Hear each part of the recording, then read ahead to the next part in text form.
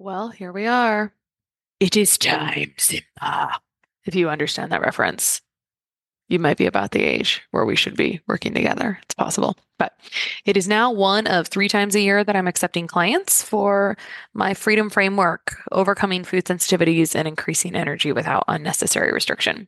My goal for my one-on-one clients is to take them through frameworks and explore tools for achieving 50, 80, 90% of their goals in just a few months and show them how to continue to heal on their own so they don't need me anymore. Honestly, I think we're doing great one-on-one work here, helping women that would otherwise be falling through the cracks, thinking that they're just aging, that they're just moms, that they just, and it may be true that they just have stress, when really those stress hormones and their other core systems just really need some serious support and some serious love to serve them for years to come without symptoms. So if you'd like to clear inflammation, eczema, food sensitivities, or improve energy and brain clarity, I'd love to chat with you. You can book a call with me at KristaBigler.com/FSS, KristaBigler.com/FSS, and that link will be in the show notes. And so just like a personal audit of like, here's all the debt, here's my credit score, here are all my fixed expenses, here are all my variable expenses, here's how I'm spending money, here is how much money is coming in. Stress is the inflammation that robs us of life, energy, and happiness. Our typical solutions for gut health and hormone balance have let a lot of us down. We're over-medicated and underserved. At The Less Stressed Life, we're a community of health-savvy women exploring solutions outside of our traditional Western medicine toolbox and training to raise the bar and change our stories. Each week, our hope is that you leave our sessions inspired to learn, grow, and share these stories to raise the bar in your life and home.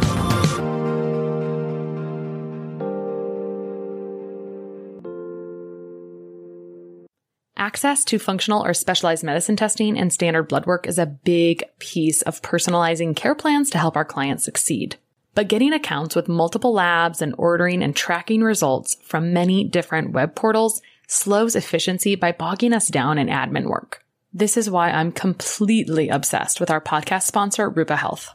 It's a single portal that allows you to order from over 20 specialty labs in one incredibly simple dashboard. I'm talking less than 30 seconds to set up your free account and about 30 seconds to order the labs you need. All the results are in one place, and I can securely send clients their results with the click of a button. A big advantage for our clients is that standard blood work can be ordered for almost 2/3 less than other direct-to-consumer lab sites. Rupa is a lab concierge, so they send the lab invoices on your behalf. If a client pays for their own labs, they help them get set up with a lab draw, navigate testing questions, and they provide the requisition forms. It's literally a dream. Go sign up for free to help streamline your practice and simplify ordering labs for your clients at rupahealth.com. That's RUPA health.com, and let them know I sent you when you sign up. You can also check out the show notes for this episode for a short video walkthrough of how I use Rupa Health in my own practice. All right, today on The Less Stressed Life, I have Hannah Koenig, who is a multiple six-figure entrepreneur in the Forbes Coaches Council member that grew up on food stamps and below the poverty line. As a kid, the only thing she understood about money was that her family didn't have it. Her fear of finances carried into her 20s, where she found herself facing eviction, mountains of debt, and the consequences of just about every financial mistake a person can make. After becoming an entrepreneur, she realized that earning more was only a fraction of the equation. It was then that she committed to fully transforming her relationship with money. In a few short years, Hannah went from a negative net worth to becoming an investor, owning multiple properties and building tangible wealth. Her own journey of financial liberation catalyzed the work she does today.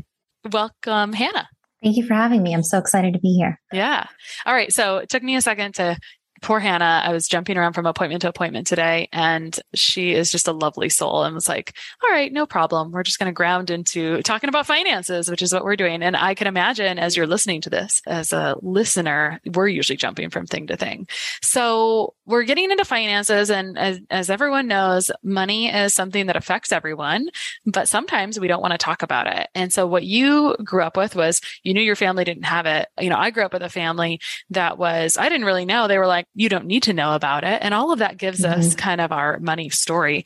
Tell me a little bit about your money story and some of the things that went wrong in your 20s, because it seems like once you have that mountain of debt, or that stuff facing you down the barrel. Some people do not climb out of that hole, right? Yeah. And so I'd love to hear about that fall and that climb. Yeah. And I love that you mention, one of the things I often ask people is like, what was your earliest experience of money? Because when you study financial trauma, often our subconscious relationship with money is formed like before we're like 7 years old. Mm-hmm. So a lot happens there that then drastically impacts our behavior when we begin to start adulting. And in my late teens, early 20s, I was just a financial mess. It was chaos. I knew I was making mistakes. I was constantly overdrafting. I wrote bad checks. I mean, when I say every financial mistake a person can make, it's almost that. I've never filed for bankruptcy. I've never sent money to a Nigerian prince, but that's about it. Like credit card debt, I had retail credit cards that I maxed out really early with tiny balances that went straight to collections. I've been evicted. I've had a car repossessed, and it was just this constant source of fear and shame and struggle. And money felt like this thing that I was supposed to know how to do, that everybody else seemed to know how to do. And I was failing at it dismally. And so much so that I reached a point where I like wouldn't have a bank account. And it was like cash only. Like I would go to one of those payday loan places and cash my checks because I was like, I can't spend money that's not in my hand. And for a couple of years, I operated without even a bank account. And really, I think the come up from that was eventually I decided that what I was doing wasn't working for me at all. And I slowly started to make incremental shifts. Like, okay, I'm going to keep my bills and my expenses super low, and I'm just going to pay what I can on time. And then eventually that led to tackling debt. Eventually that led to looking at my credit and starting to slowly rebuild trust and literacy with myself, and eventually also entrepreneurship. I saw that as a huge way out because I don't have a college degree. So I was like, no one's going to pay me the kind of money I want to have, right? For the kind of life I want to live. So eventually that also became an avenue for me to learn my own ability to generate money. And that also was another level of learning because I just thought when I didn't have it, I just thought more money. If I have more money, everything will be good. Me and money will be great. And then I had more money and I was like, oh, I'm still acting in ways that do not make sense. I have some work to do here. And that's when I really dove into literacy. Yeah. Yeah. I want to talk about both entrepreneurship and literacy for a moment. Mm-hmm. You just gave us a little preview of how you kind of decided on entrepreneurship. And I'm guessing you didn't start with financial education as you jumped in. So I'd love to hear about like your first foray into entrepreneurship. It's usually like kind of some stumble into something and then it's needs to grow into a lot of things. So you can briefly maybe touch on that because it's funny to kind of see where we start and then kind of where we end up later and like what makes the most sense to us. Yeah. So a little bit about the entrepreneurial story. And then I want to talk about how did you grow in financial literacy? Mm-hmm. So yeah, we never, ever end up where we start with entrepreneurship. It is literally a journey. I have a background in yoga, in mindfulness, in transformational processes and leadership development. So I spent time like as a nomad, teaching, traveling, studying in India and Indonesia, on the East Coast, on the West Coast. And again, in many communities that were wellness-based, that were also, operating under a lot of scarcity that was never talked about. And so my first business was just like freelancing and working for myself. And then I moved into life coaching. And then when I got traction there, I had a lot of clients who wanted support starting their own side hustles and things like that. And then I moved into business mentorship, which I still do, but only with a small handful of clients every year because it's a ton of work. If you do it well, if you do it right, it's a ton of work. It's a ton of emotional labor and it's not very scalable. So that's where I started. And through entrepreneurship, I saw a lot of mirrored challenges with my clients that I had when they would start making a lot of money, being just like terrified and being like, I don't know what to do with this. And as I answered those questions for myself, it showed me just how much I needed financial literacy. And I threw myself there was a point where it was my first multiple 6-figure year. I had made a ton of money. I had no idea how much I spent because I was doing like money mindset work and stuff that was like talking about overflow and using these expansive esoteric words, but not a lot of meaning. So I was just on this hamster wheel of like, make more, spend more. This is what overflow is. If I want something more, I just have to work harder. I'll earn more money. And then it was like money in, money out. And I remember at the end of that year, just being so incredibly anxious and terrified that I wouldn't have enough to pay my taxes, which I did, but I didn't know.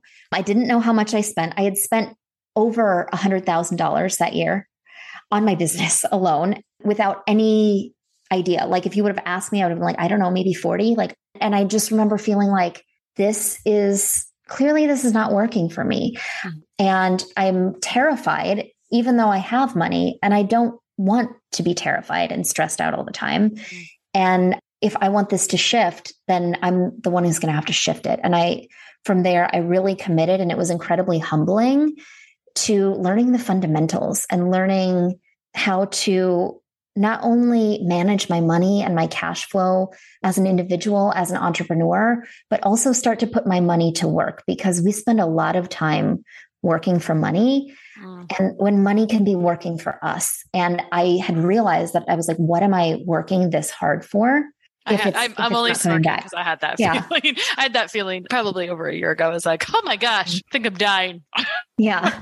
But I don't even know what's going on. So I understand it's like you're kind of like underwater.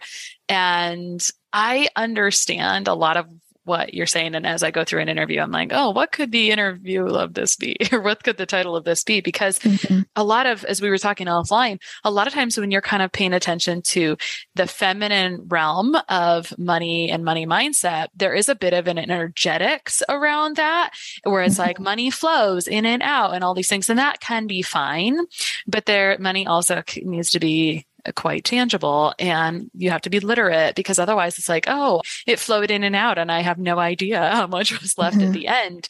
And that may be like, we may not be even hitting it on the head with some people. And then other people, they're like, oh, I understand. I actually recently had an experience. I actually interviewed someone else about finances somewhat recently, but on totally different topics. But I remember saying I had a recent financial meeting an epiphany where I'm like, everyone who helps me with finances is a man, and it's not right or wrong, but I just felt very mansplained. And I'd never really even used that word before until I had this epiphany. I was like, oh my gosh, I feel like I still don't. This is not like how I understand that. And so there's just such a room for tactical pieces of like tangibly trying to understand financial literacy and the fundamentals. And one more thing before I turn it back to you about pieces of financial literacy and how you grew that, and what are the pieces of financial literacy, or what are some things that we need to know. I think that money and health relate so much to each other, because we talk about how our behaviors or how we go about something is kind of like imprinted on us before we're 7. Right. For sure. And we talk about that a bit on this podcast, but the same kind of things, like you said, I saw in my clients mirroring to you the things that you were dealing with in your money, and similar things happen with our health. Like it's some kind of like thing where we're trying to figure out how to control it. It's we're not even sure what we're putting in and getting out of it sometimes. And it's not right or wrong. Sometimes it's just like a focus area. And I remember also one time, like have you ever heard of the 5 F's? Like you got to be aligned on the 5 F's. It's faith, family, friends, finances,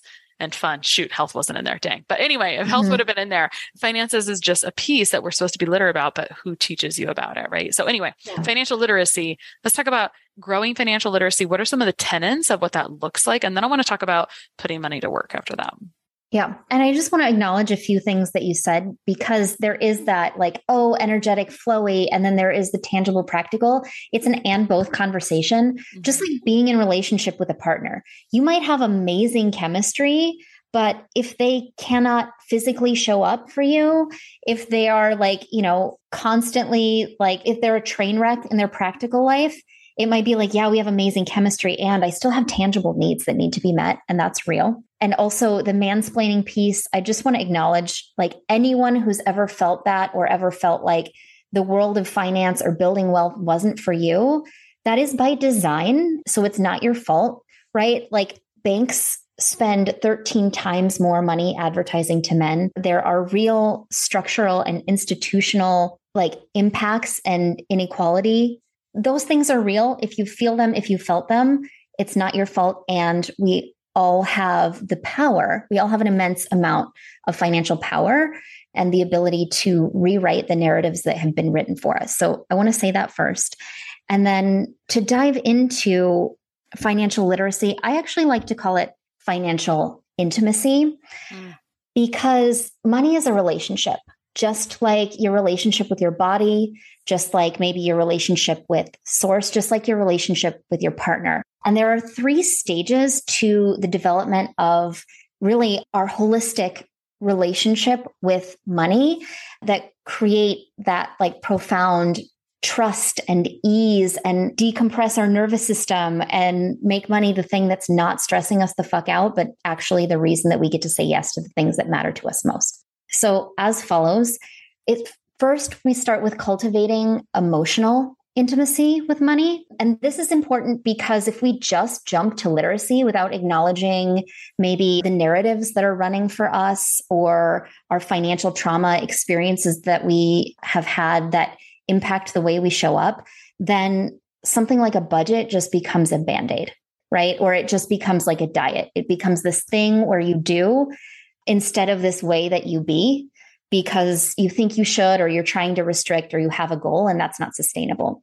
So if you think about like cultivating emotional intimacy with a partner, you're going to think about like if you and I are in a relationship, for us to be able to have deep, nourishing conversations, there needs to be safety.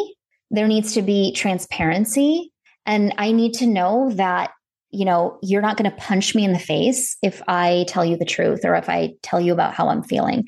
So when you're first working on your relationship with money, emotional intimacy is the space where we can acknowledge and look at what's actually going on, what we're afraid of, what stories are running the show, and just have that moment to be like, this is what's present.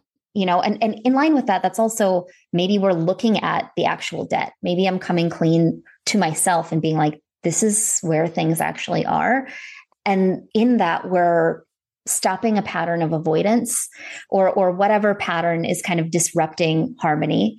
And it's a transparent acknowledgement where it's safe to be like, we're here and this is what happens. This is what's happening. It's kind of a phase of reckoning. And that creates an opportunity for desire and shift. And this is where I recommend cultivating a vision with money or a vision for wealth, right? Just like if you are in a committed partnership or if you're starting a business, right? Like your business has a vision, right? There's this idea of this is what we want to build and this is how we want to impact people, you know, or this is how we want to grow together in our relationship. Maybe we want to have kids. It's the same with money, right? You're like, this is the wealthy life I want to lead, or this is the type of relationship I want to have with you, money. So that's emotional intimacy. Then we move into intellectual intimacy, which is that financial literacy piece where now we're starting to build that tangible language and conversation of what systems do I need to put in place? What steps do I need to take to pay down the debt or improve my credit score or create an emergency fund so that I'm not constantly panicking every time something small comes up, right? That's where we implement very tangible, practical systems. And I can get into, after this, like what those are and what my recommendations are based on where you're starting.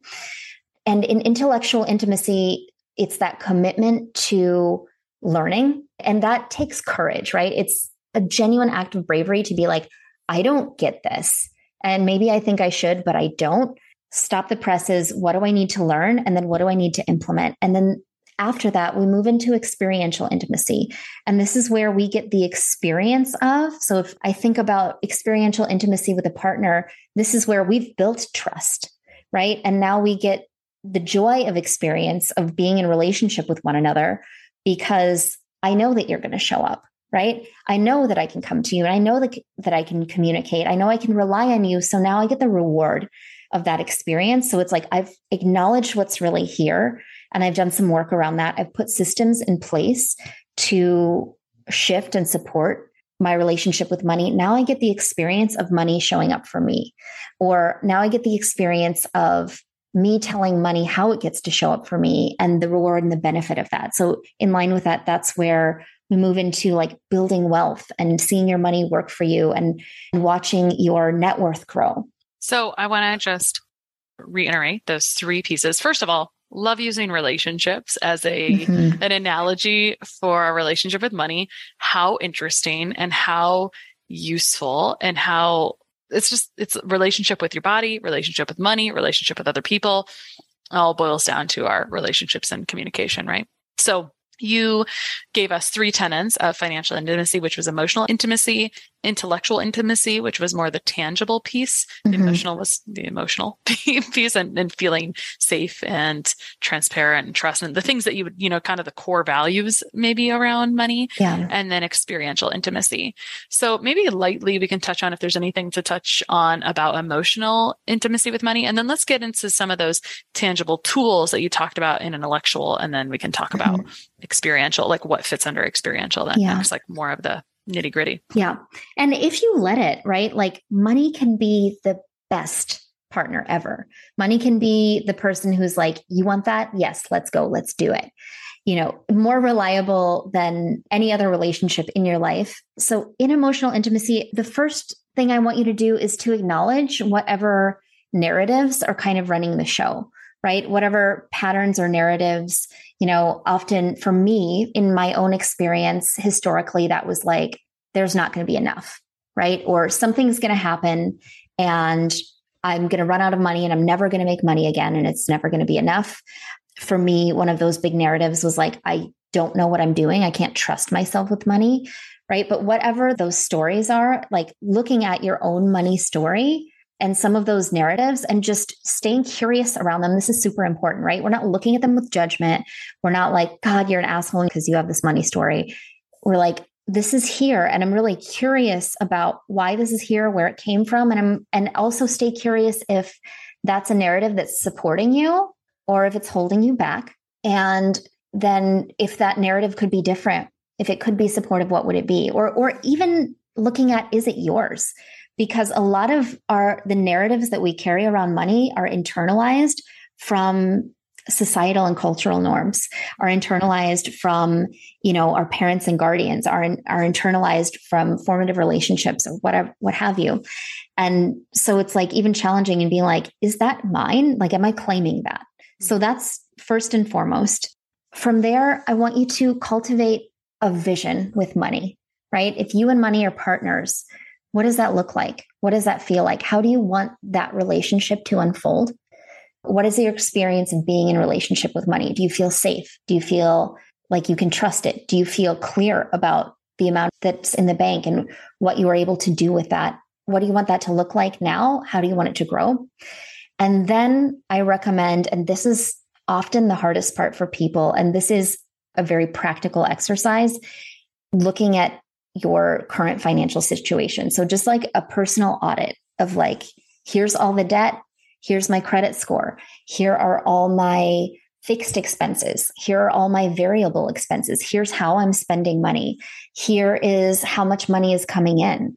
So this is just putting that all on paper. And that's kind of a rip off the Band-Aid moment where a lot of people, it's the scariest thing. You're like, doing that makes me feel sick. It feels like there's a monster in the room. But when you take the time to do that, it's like turning on the light switch and realizing that monster that you saw when the lights were off is actually just a pile of your clothes on that chair in the corner of your bedroom. And that it can be really grounding or even confronting, but it's just this like, I'm check-in, right? Without clarity, we can't grow. Without awareness of what's really going on, right? We can pretend that we have a great relationship, but if both of us are not being honest about what's actually going on, then we're just pretending together.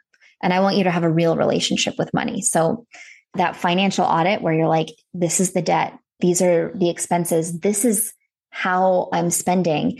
And when we do that, it can also be just really illuminating and being like, I'm spending money on things that don't even really matter to me. I think that's such a good point. I'm spending things on things that don't matter to me. I'm just underlining that. I've taken lots of notes. And so for emotional intimacy, here's what I really bolded. What's my money story? Staying curious and being without judgment. And there's so many pieces there that we could go in and take notes from, but there was a lot more there than I even thought we could unpack. But am I spending money on things that don't matter to me? I think that's such a cool question and a great reflection. So yeah. And money is a value system, right? So if you think about it as a value system, it should be reflective of the things that you value. And that brings us into, right, that tangible, practical. So you've done a money audit and you're like, wow, this is not really reflective of what I want moving forward or what I value. From here, I recommend creating a money plan. Some people use the word budget. A lot of people hate the word budget. I know I did because it made me feel like, oh, I'm going to have to eat ramen noodles and I can't have fun anymore. And I thought it meant that my budget was going to dictate my life and tell me how I had to show up. My experience of budget was completely the opposite. It was like, oh, every month I sit down and I tell money how it gets to show up in my life and what my priorities are and what we get to do together. So if you have debt, for example, and I just want to normalize that, like, everyone has debt. Debt is not necessarily bad at all. There's just some debt that's more expensive than other debt. So if you have debt, so when you're making your money plan initially, actually, before we get into debt, when you're making your money plan initially, I want you to think about what your fixed expenses are. In finance, usually we focus on kind of the big three. That's transportation, food, and housing, right? Those are the big three fixed expenses. And then from there, also usually your minimum debt payments if you have it. That's step one. So what are the fixed expenses? And then what are the variable expenses? What are the things that are a priority for me or that I've committed to that are not in line with that, but that are important? And then from there, I really recommend creating an emergency fund. And this is before we move into paying off debt. So that can look like anywhere from 3 to 6 months of those fixed expenses and minimum debt payments. And the reason I recommend doing that before you pay off the debt is because emergencies happen. Like your dog may eat a beach towel and you may end up at the vet $3,000 later being like, what the heck? And our relationship to money can be really, it's psychological and it's emotional, even though there are those tangible and practical components. And when you are paying off debt, those are like positive dopamine hits of like, oh, I'm making traction, right? Like the student loans are decreasing, my net worth is increasing, or the credit card debt is going down. And an emergency can set you back and it can feel like you've failed and you're just never going to get ahead. So if you plan for that emergency, then you can continue to show up for those goals after that. So I recommend, right, money plan with fixed expenses first, and then variable priorities, and then an emergency fund 3 to 6 months. From there, we can look at tackling debt. And there are several different ways to do this. I used, when I was paying off debt, what is called the snowball method, where you basically write all your debts down and then you pay the lowest one first and you just start crossing them off one at a time. That for me made it feel really easy, but this is psychological. So it's whatever you can get behind, and there is not a right way to do this. Some people use what's called the avalanche method, and this makes sense on paper, mathematically, right? Where you start with the highest interest debt and then you move down to the next highest interest debt. That's called the avalanche method. Some people like to lump all the debt together into like one low interest loan and then make payments on that over time. There's not a right or wrong way. And I also want to say, like, having zero debt doesn't have to be the goal. It's just like inbox zero doesn't have to be the goal. If that's not realistic for you and that's not your life, that's okay, right? It's like, is the debt bothering you? Is it impacting your ability to do the things that you want to do and how you show up, right? Like, is it narrowing your options? If it feels like a problem, it might be a problem, right? But that it's personal. So if you're like, hey, I've got student loans, but they've got a low interest rate and I'm just going to pay them off and it's going to take 30 years and I'm cool with that, great. Yeah. So we actually didn't even know that those were the terms for different debt pay down options. So yeah. In the realm of tangible tools, you had included like systems, so some of those tools for debt are systems, and what other systems would apply? Let's say I like using the analogy of budget to diet too. I think that's kind of funny because it's all like you all have it in some capacity, whether we like to acknowledge it or not, whether we like the word or not. What are some other tools that you would use in this piece of intellectual intimacy or tangible? Let's say like not debt wise, but let's say for planning purposes, what are some things you use for that plan? For like a money plan or a budget or Sure. Yeah. So there are several different systems for budgeting as well. I like what's called a zero-based or a $0 budget. That's what I use in my personal life. And that's essentially an envelope system. So at the end of every month, I decide how I'm going to spend the money that's coming in for the next month, right? The things that are my fixed expenses, but also, I go to this Russian manicurist and she's amazing and I love her. And it's like $200 to get my nails done. I go once every 4 weeks. And that's something that I'm committed to doing for myself. So I sit down and I'm like, this is how much money I have coming in. Because as an entrepreneur, I pay myself a salary. That creates a lot of stability and balance in my personal life. And so I decide where every dollar is going, essentially. And some people think that that means that at the end of the month, there is $0 in my account. No, because there is an emergency fund and like a buffer balance in there. And so it doesn't go below that number. And often what I find is this system for me, in the areas where I'm likely to overspend, that money plan or budget tells me, hey, it's time to cool it off on the, hot Cheetos or whatever it is that I'm spending a lot of money on that month. And then for the areas where I'm more likely to restrict, it also gives me that nudge and reminds me, hey, you set aside this much money for new running shoes and a sports bra, like go spend it, right? Like you don't have to keep wearing the same smelly sports bra. Like you created money for that, go buy. There are also some people use like a percentage-based budget where, your income is divided in percentages. There's like the 50, 30, 20 rule where 50% goes to your living expenses. And then 30% goes to fun, enjoyment, right? Just those lifestyle things, wellness, the things that feel good, that nourish you, the whole reason that we work anyway. And then 20% goes to savings and investing. Yeah. So we have covered some different versions of debt payoff, and maybe always leave some there. Student loans was an example. We talked about a couple budget type systems. So intellectual intimacy, tangible language. Under this section, would this also be investment, or does that go into the experiential? Well, and experiential is really the experience of it. So I'm not going to give you a tangible step. I can give you some actionable items in terms of like the way to be in a relationship and experiential, but it's not as focused on the doing. So with investing, and that can be something you build into your budget as well. You also, depending on the interest rate of your debt, you can start investing while you're paying off debt, right? So for example, I have a single family rental property and I have a home that I live in now. I'm hanging out, joining you from my living room.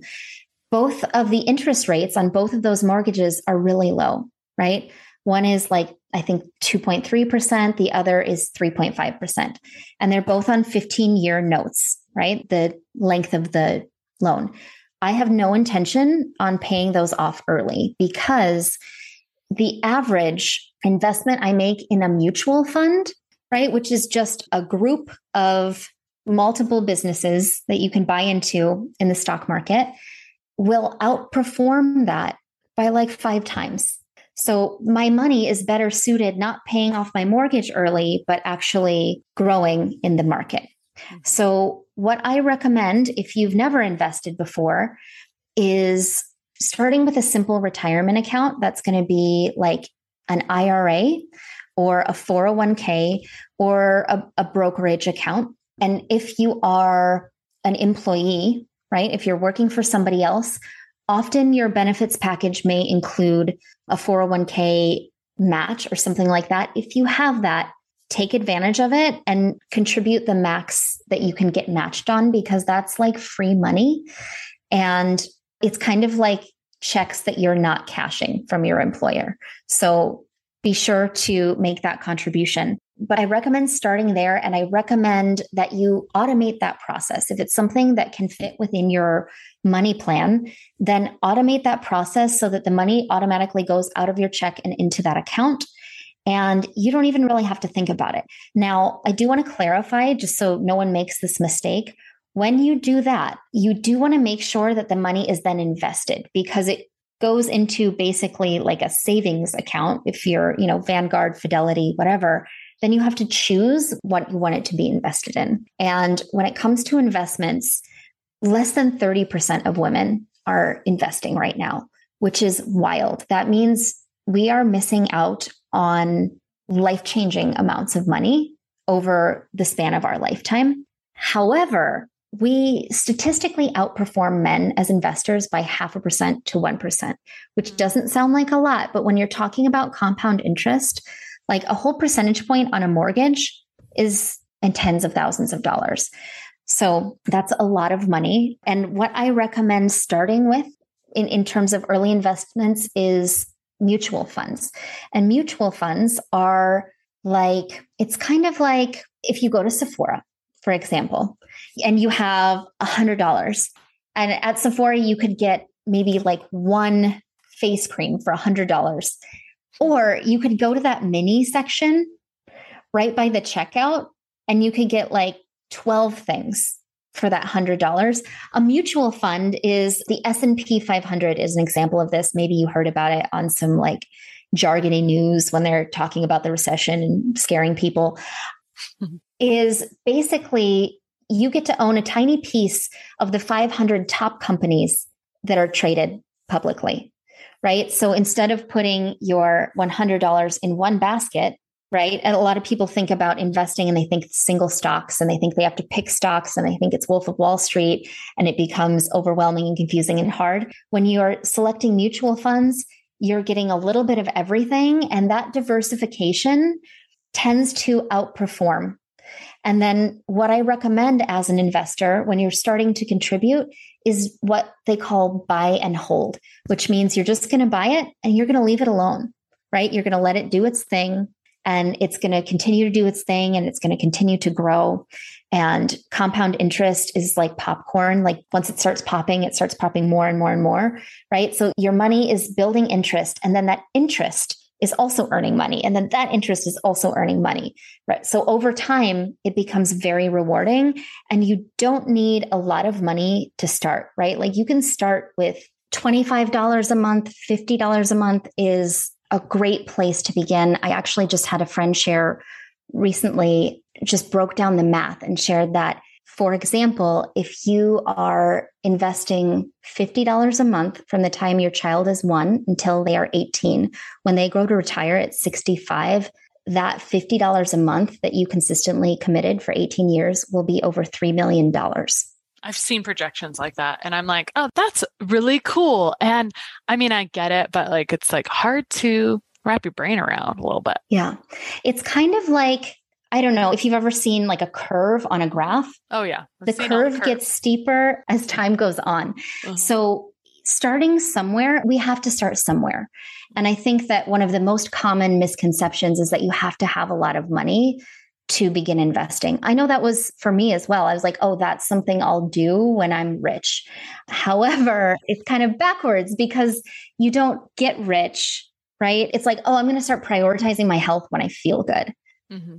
You have to prioritize your health to feel good. Mm-hmm. And the same, right? Like you have to prioritize your wealth to get to that place where you have that experience of wealth. So we just covered mutual funds, the fact that 30% of women are investing. And that was really going to be my question, was like, well, how do we shift that? And you did say, like, you were very practical. Hey, start with mutual funds, start with a buy and hold.